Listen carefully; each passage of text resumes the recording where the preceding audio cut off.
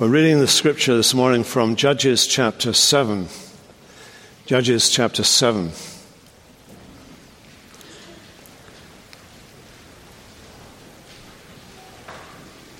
Let's read from verse 1.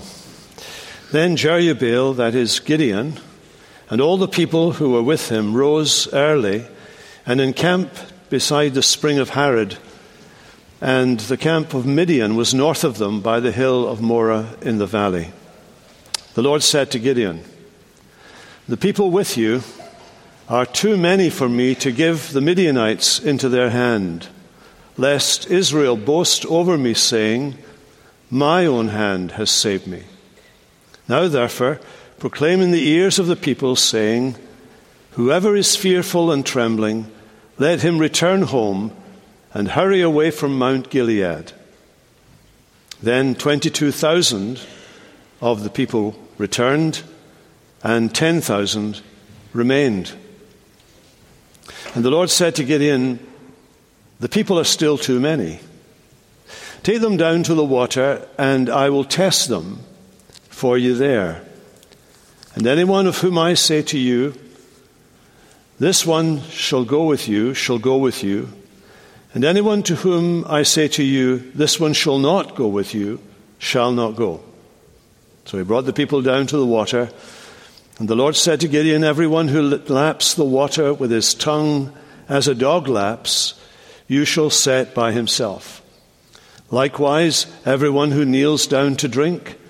And the number of those who lapped, putting their hands also to their mouth, was 300 men. But all the rest of the people knelt down to drink water. The Lord said to Gideon, 'With the 300 men who lapped, I will save you and give the Midianites into your hand, and let all the others go, every man to his home.' So the people took provisions in their hands and their trumpets, and he sent all the rest of Israel, every man to his tent, but retained the 300 men. And the camp of Midian was below him in the valley. That same night the Lord said to him, 'Arise, go down against the camp, for I've given it into your hand. But if you're afraid to go down to the camp with Purah, your servant, and you shall hear what they say, and afterward your hands shall be strengthened to go down against the camp.' Then he went down with Purah his servant to the outposts of the armed men who were in the camp. And the Midianites and the Amalekites and all the people of the east lay along the valley like locusts in abundance, and their camels were without number, as the sand that is on the seashore in abundance. When Gideon came, behold, a man was telling a dream to his comrade. And he said, 'Behold, I dreamed a dream, and behold, a cake of barley bread tumbled into the camp of Midian, and came to the tent, and struck it so that it fell, and turned it upside down, so that the tent lay flat.' And his comrade answered, 'This is no other than the sword of Gideon, the son of Joash, a man of Israel. God has given into his hand Midian and all the camp.' As soon as Gideon heard the telling of the dream and its interpretation, he worshipped. And he returned to the camp of Israel and said, 'Arise, for the Lord has given the host of Midian into your hand.' And he divided the 300 men into 3 companies, put trumpets into the hands of all of them, and empty jars with torches inside the jars. And he said to them, 'Look at me and do likewise. When I come to the outskirts of the camp, do as I do. When I blow the trumpet, I and all who are with me, then blow the trumpets also on every side of the camp. Shout for the Lord and for Gideon.' So Gideon and the 100 men who were with him in his group came to the outskirts of the camp at the beginning of the middle watch, when they had just set the watch. And they blew the trumpets and smashed the jars that were in their hands. Then the 3 companies blew the trumpets and broke the jars. They held in their left hands the torches, and in their right hands the trumpets to blow. And they cried out, "A sword for the Lord and for Gideon." Every man stood in his place around the camp, and all the army ran. They cried out and fled. When they blew the 300 trumpets, the Lord set every man's sword against his comrade and against all the army, and the army fled as far as Beth-shittah towards Zerath, as far as the border of Abel-meholah by Tabbath. And the men of Israel were called out from Naphtali and from Asher, from all Manasseh, and they pursued after Midian. This is the word of the Lord. It's a rather exciting chapter, isn't it? This is a little bit of color to the drabness of our lives. And we've been looking at this character, Gideon. We've discovered he's a kind of... the best thing we can say about Gideon as a man is that he is ordinary. There's absolutely nothing extraordinary about his life. His background, his education, his achievements, his character even. He just is bland. He's Mr. Ordinary, which in normal life, I suppose, means he would be a safe person. He's a humble man. He's quite prepared to stay out of the limelight, as it were, and let the real hero of the story be seen. That is God, the Lord himself. When we met him, he was going about his own business, looking after his family. We saw that he held no military, no civic, no religious position in Israel's life. He admits to God himself that he comes from the weakest, smallest of the tribes, and that within his own family circle, he was the least of everybody. No one was more surprised than he was that an angel of the Lord came and appeared to him. And no one was more disturbed than he was when the angel greeted him with the words, "O valiant warrior." The man must have shook at his feet. What on earth does that mean? I have had no officer training. I've never been in the military. I have absolutely no idea how to fire an arrow or wield a sword or an AK-47 or whatever it might have been that he was thinking. And he is left exposed before God and receives God's promise, "I will be with you." Martin Luther has a lot of nice things to say about Gideon. He says Gideon should be noted for his humility. When God comes to him and says, "I've got this big job for you," his response is to say, "What can I do? What can I do?" He despairs of himself, and he effectively says, Martin Luther puts it, "I know that I cannot by my own accord do anything, and that there is nothing good in me, because I'm completely a sinner and I'm a creature. God works, especially by his grace, in those people who, with honesty in heart and mind, consider themselves as nothing and are despised by all." This man thought himself nothing. Well, that doesn't really fit this.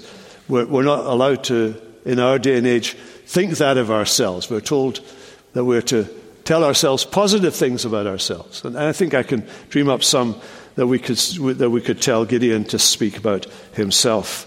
But that's how he saw himself. And maybe you're here this morning and that's how you see yourself. What do I have to contribute? And his view of himself is only reinforced when he sounds the alarm in all Israel, and only a few minor tribes of Israel come to help in this great battle with the enemy. The big names in Israel, the tribe of Judah, Ephraim, they're absent from the story. They don't appear at all. They don't get involved in this battle, therefore they don't get any of the credit for its success. So the first thing I could say about this man Gideon this morning is that he is a humble man. He is a humble believer. A humble believer. We looked last week at the incident of the fleece. Gideon puts out a fleece on the ground, And he asks God that in the morning when he comes back to check the fleece, that the fleece will have dew on it, but there will be no dew on the ground. Then he does a retest. After God does it that way, the way he's asked, he comes back to God again and says, well, tomorrow morning I'd like all the dew in the ground and none on the fleece. And that's exactly what happens. Now, the incident of the fleece in the 20th century, among evangelicals in particular, has been used as a way of addressing people who are seeking the will of God. And the question that has been raised is, was Gideon right in putting this test on God as far as what God's will for him was? And the answer to that question is that that's not why Gideon did what Gideon did. He wasn't testing God for what God wanted him to do. He already knew what God wanted him to do. But the point of this fleece story is this: that the Canaanites, the people that were against them, believed that their god, Baal, was the god of rain and dew. That he was the god of nature and had nature in his power. That's why they prayed to him when there was a drought. That's why they made sacrifices to him when there was a bad harvest. They worshiped Baal as the god of nature and of rain and of dew. So what Gideon was doing when he made that test is that he was doing precisely what Moses did when he brought those plagues, you remember, to Egypt. Each one of those plagues was targeted at one of Egypt's gods, the god of the Nile, the god of the weather, and so on. All of these gods were targeted by the plagues to demonstrate that God and God alone is the creator and sustainer of the universe, that there is only one God that has everything in his power. And what God did through the use of the test that we find described there, the fleece in chapter 6, God was demonstrating to the men who had come and joined with Gideon that he was greater than the god Baal. So Gideon is a humble believer. Secondly, Gideon is a humble follower. At the end of chapter 6, we find that he's been able to raise up a small army, an army consisting of 32,000 men. That sounds like a lot of men, but we'll discover that they are vastly outnumbered by the federation of Canaanite tribes that are against them. In fact, we are told that 120,000 of the Federation's men would be killed in battle, and that the rest of them fled. So we should be thinking that the Federation had in excess of, perhaps way in excess of, 120,000 men. Perhaps as many as 200,000 or 300,000 more than that figure. In other words, this is a small force in comparison with the enemy, 32,000 men. So here he is getting ready for a war against overwhelming odds. And what happens next will reveal his faith. It will reveal his willingness to go anywhere and do anything that God tells him. Here's what we read. Then Jerubbaal, that is Gideon, and all the people who were with him rose early and encamped beside the spring of Harod. And the camp of Midian was north of them, by the hill of Morah in the valley. So there's a valley, a large valley actually, with thousands upon thousands upon thousands of soldiers of the Canaanites. There is a hill of Morah in between them. And then there is a level area where Gideon and his men, his 32,000 men, are camped by a stream or by a water source called Harod. By the way, this place takes on a nickname. In the future, it's called the Trembling Spring, and we'll find out why in a moment. Well, the trembling suggests what was wrong with the militia that Gideon had gotten together.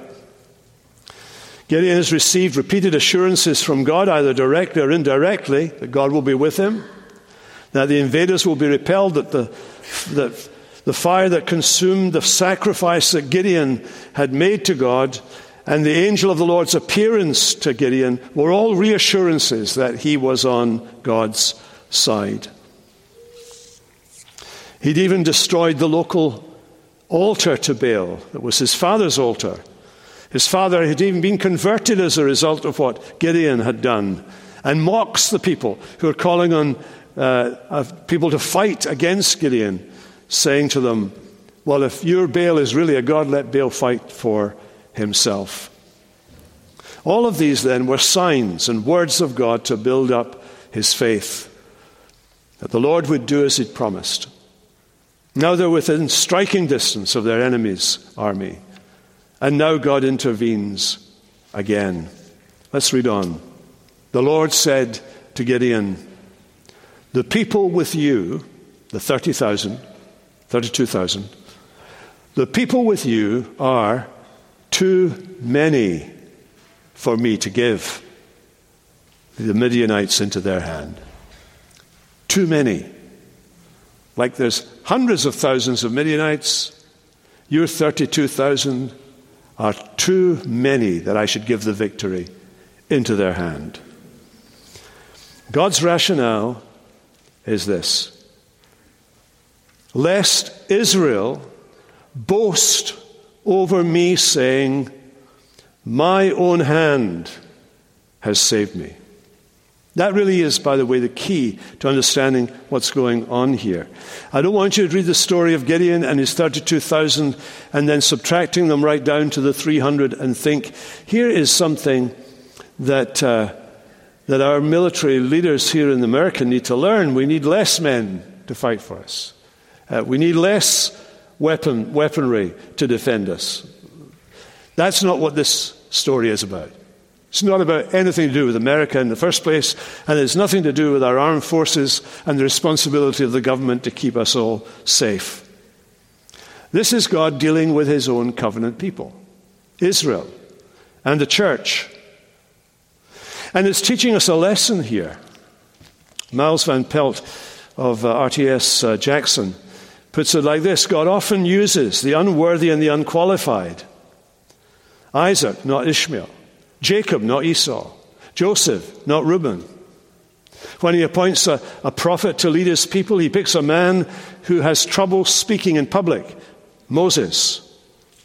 When he appoints a king to rule over his people, he selects the youngest brother of a family, David, not the oldest and the most experienced. Gideon himself has just confessed to us, humbly, that he is the least likely to be the savior of his people. And now God's calling him to trim down the military when there is a war on hand. And it happens incrementally. Listen to what the Lord goes on to say. I want you to take them all down to the stream or to the brook. And then I want you to say to them, whoever is fearful and trembling, let them return home and away from Mount Gilead. And immediately, 22,000 people leave and go home, leaving 10,000. 22,000 pack off home. And then it gets worse. Then the Lord said to Gideon, this 10,000, these are still too many. And so he tells Gideon that he is to cut deep numbers. And we'll look into that just in a moment. Origen, one of the early church fathers, looks at this story and he says he sees echoes of what Jesus does in the Gospels. You know, it was a time when Jesus is attracting huge numbers of people. Luke tells us this. There were huge numbers of people from all over the region of Galilee and beyond who were coming to hear him, People could hardly move for the crowds that were coming to see and hear Jesus. And then at one point in Luke's gospel, Jesus stops. He turns to the crowds. He basically spells out what the cost of following him is. He makes it very clear that he's not there just to be a free ride. And we're told that they all forsook him and they left. Each went back to his own place. That was the end of the crowds. That was the end of the mass movement of Jesus' followers in the gospel. And sometimes in the life of the church, in the life of an individual Christian, it's as if God says, those of you who don't want any cost in following me, those of you who will not take up your cross and follow me, Jesus says, why don't you just go home? Why don't you just go home? Well, it comes down to then this next stage. The 10,000, that's too many, God says. Take them down and get them to drink water from the well. And he divides them into two groups. God divides them into two groups. There are the lappers and there are the kneelers. Those who kneel down to get the water. Those who lap it like dogs, it says. People have taken that as being a derogatory thing. St. Augustine says, lapping like dogs is a positive thing. Dogs are faithful to their master. And they are. My wife gets annoyed that the dog is more faithful to me than it is to her. Which is only, he just puts that on, actually. Because when I'm away, you know perfectly well. He does what you tell him. But anyway, that's enough for Augustine.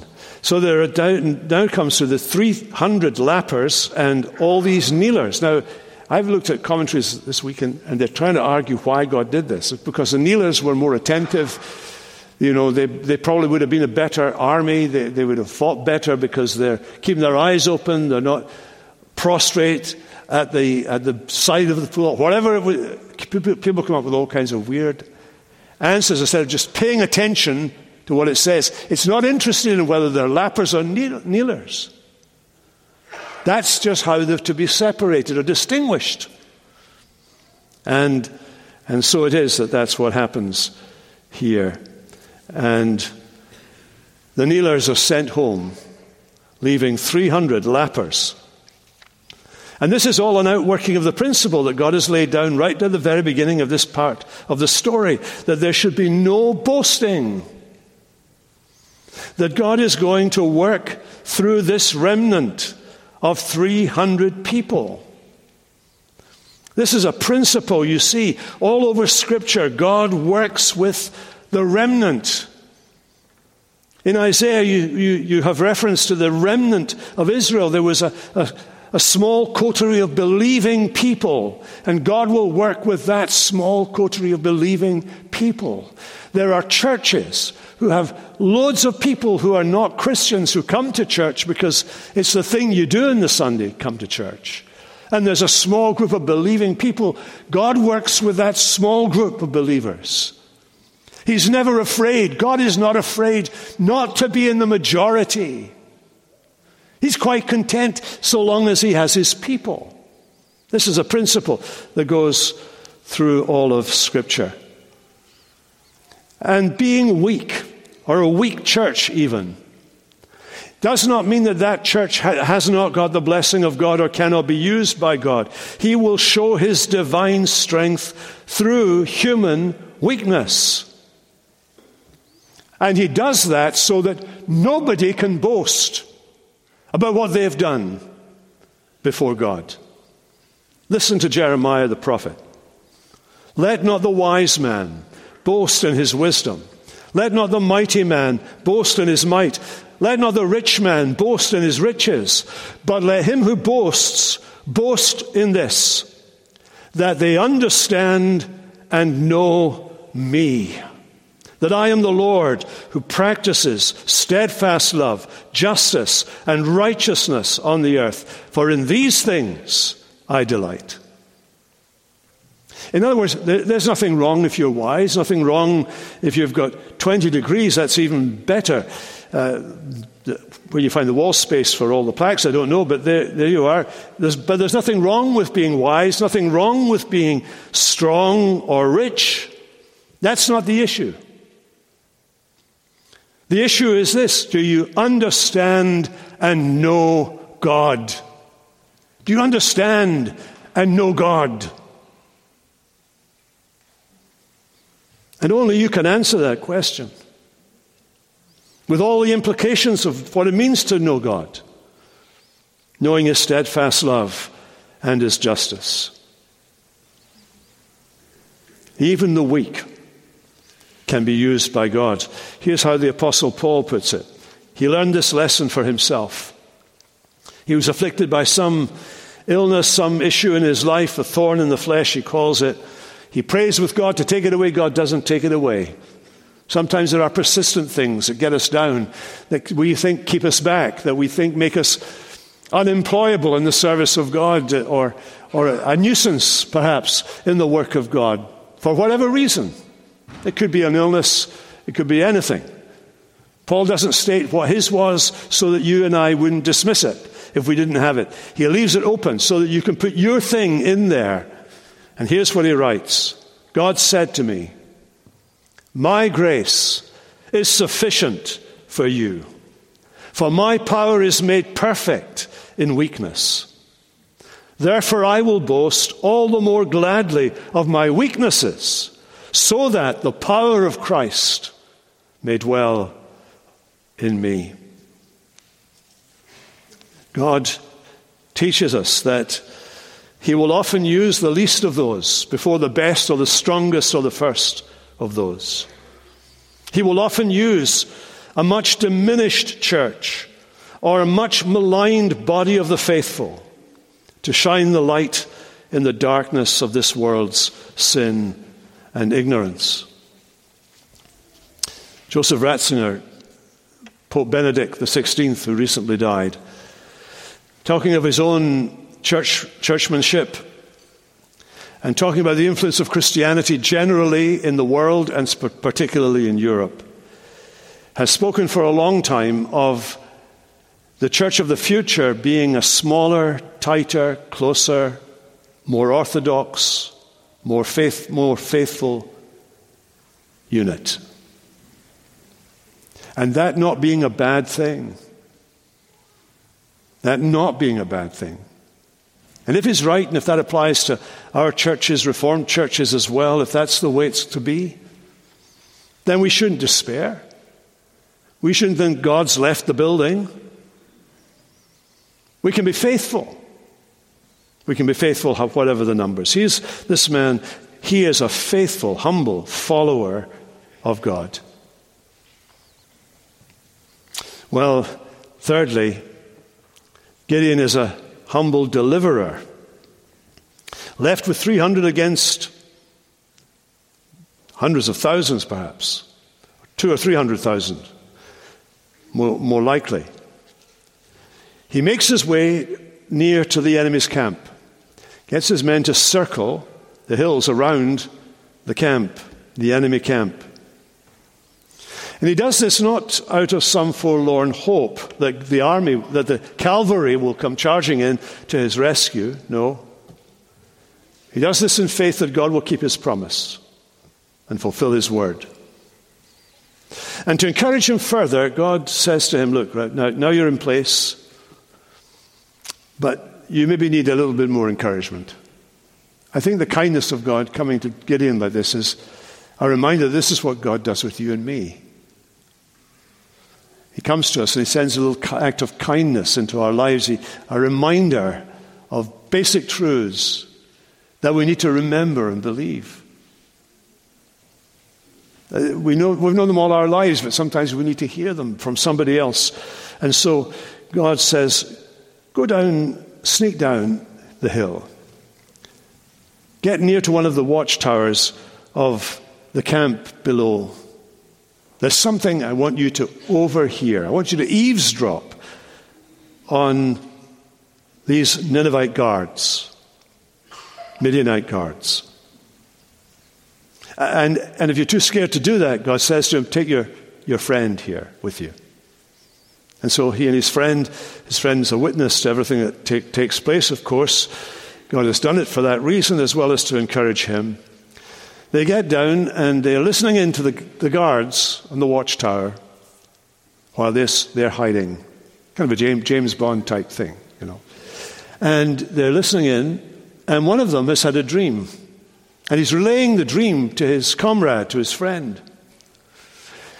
And it's a rather strange dream. A loaf of bread rolls down the hill and flattens the tents of the camp. Loaf of bread, flattening. Now, it's a symbolic dream. The Bible is full of these. You'll know that there are many Gentiles in the Bible who have such dreams.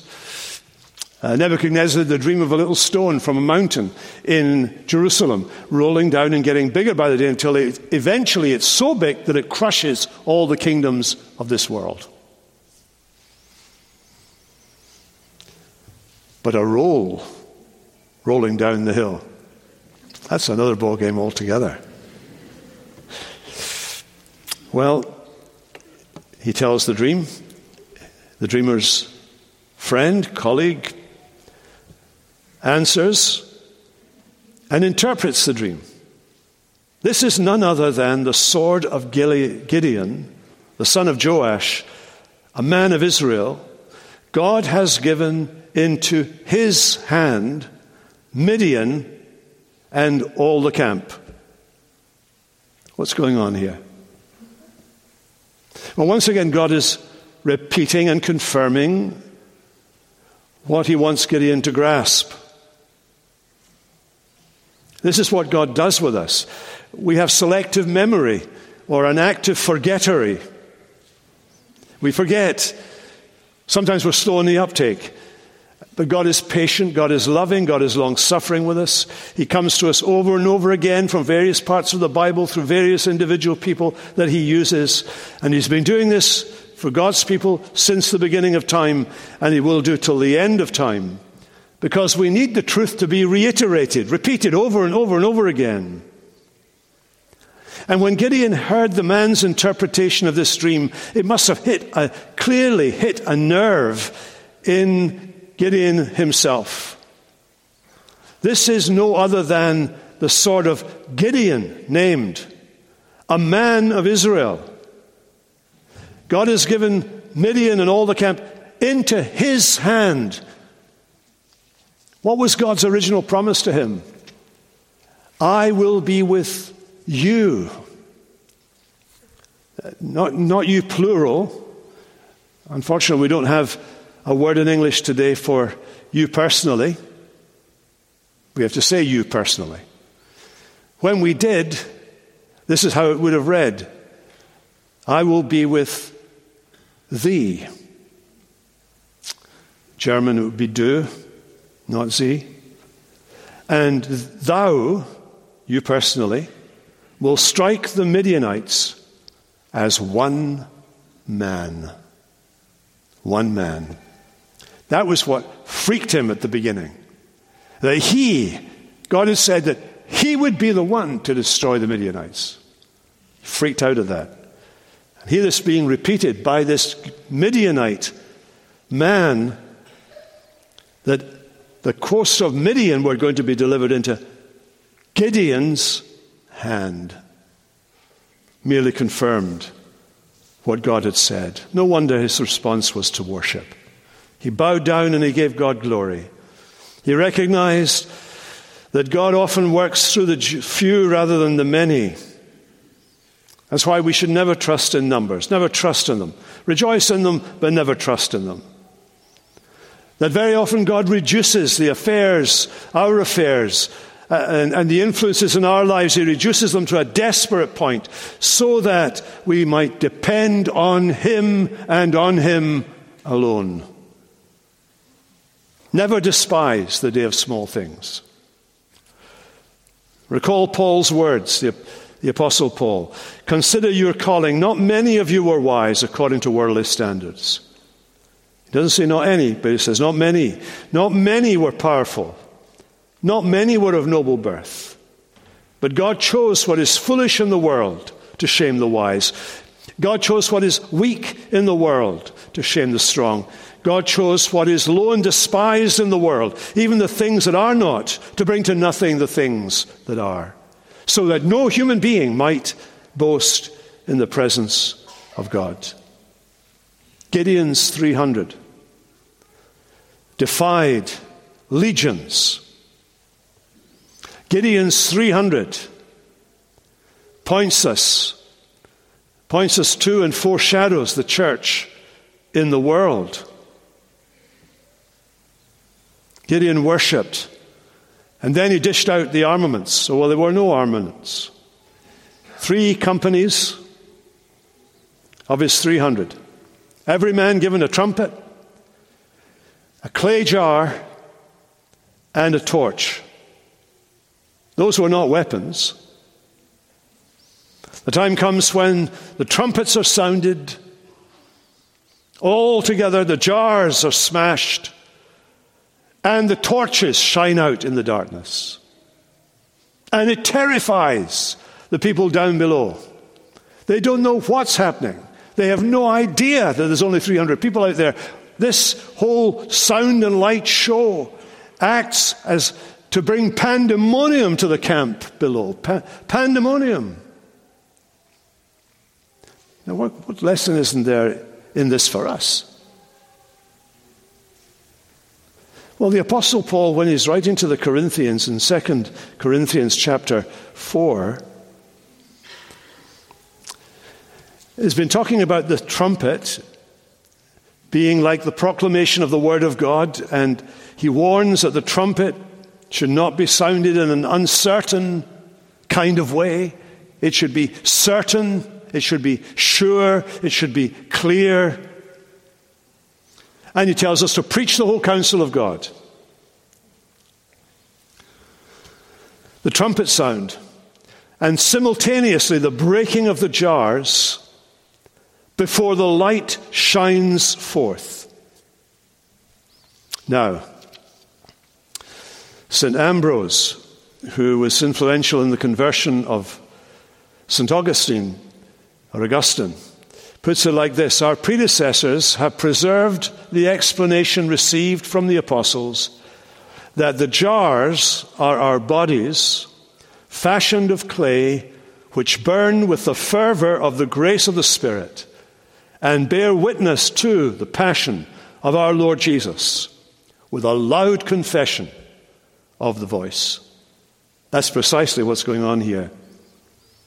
Here's how the Apostle Paul uses this very incident in Corinthians. He says this: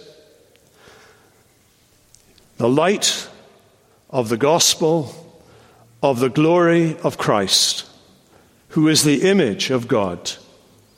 For God, who said, "Let light shine out of darkness," has shone into our hearts to give the light of the knowledge of the glory of God in the face of Jesus Christ.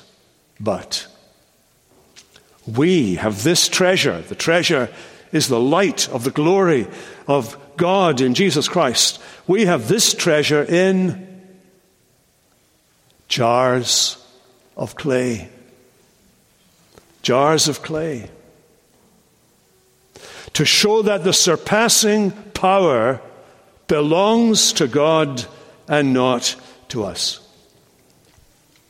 As I look out upon you this morning, I see clay jars. All shaped somewhat differently, but that's all we are. We're made of clay. In the beginning, and that's the kind of fragility that describes our human existence. We're easily broken. There was a horrific thing on Twitter this week of somebody ramming their car against a woman and her baby. Deliberately doing so. It was caught on camera. It was absolutely unnerving to watch. How fragile we are. So we must never despise ourselves, and we must never despise the church if either we ourselves or the church itself is weak. Relative to the power brokers of the world, it may be weak.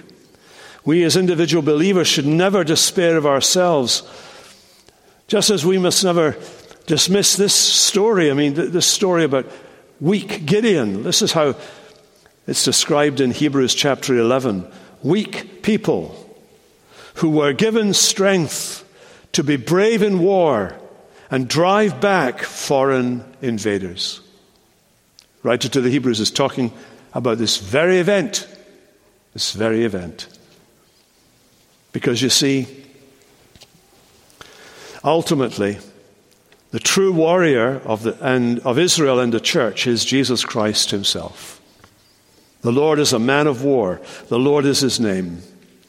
At the end of the age, it will be manifested. I saw heaven opened, writes John, and behold, a white horse, and one sitting on it, the faithful and true, and in righteousness he judges and makes war.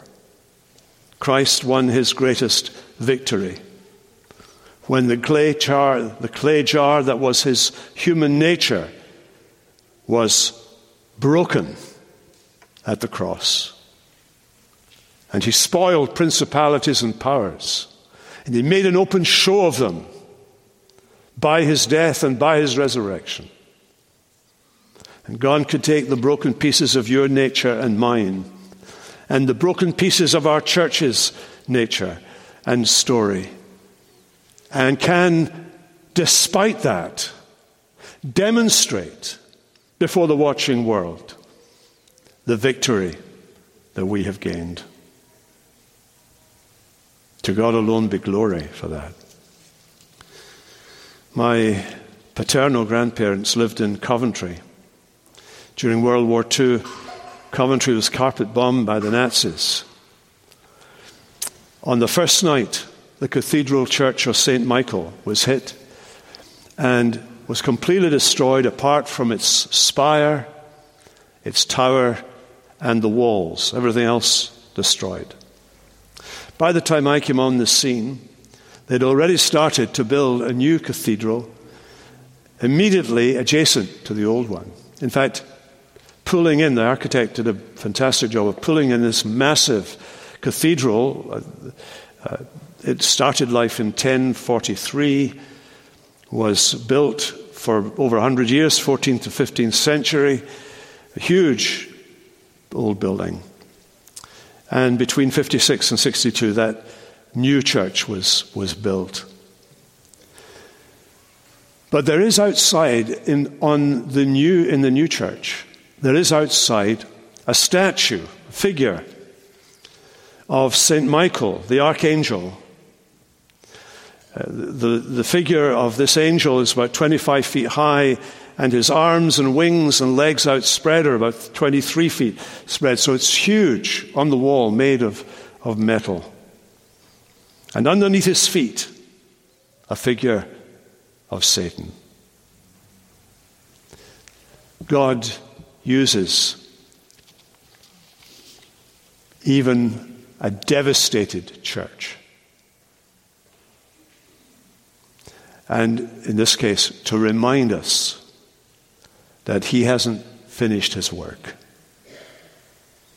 Nazism is long, long gone. That church still goes on. That will be the way it is until Jesus returns. Let's pray. Lord, we thank you for the reminder that you make strength out of our weakness. We don't have to do that. You do that. You're the strong one. And we find our support in you. We pray that you would, Lord, please bless our church here. Bless us as individuals, Lord, in our own Christian lives. Encourage us from your word today, we pray, in Jesus' strong name. Amen.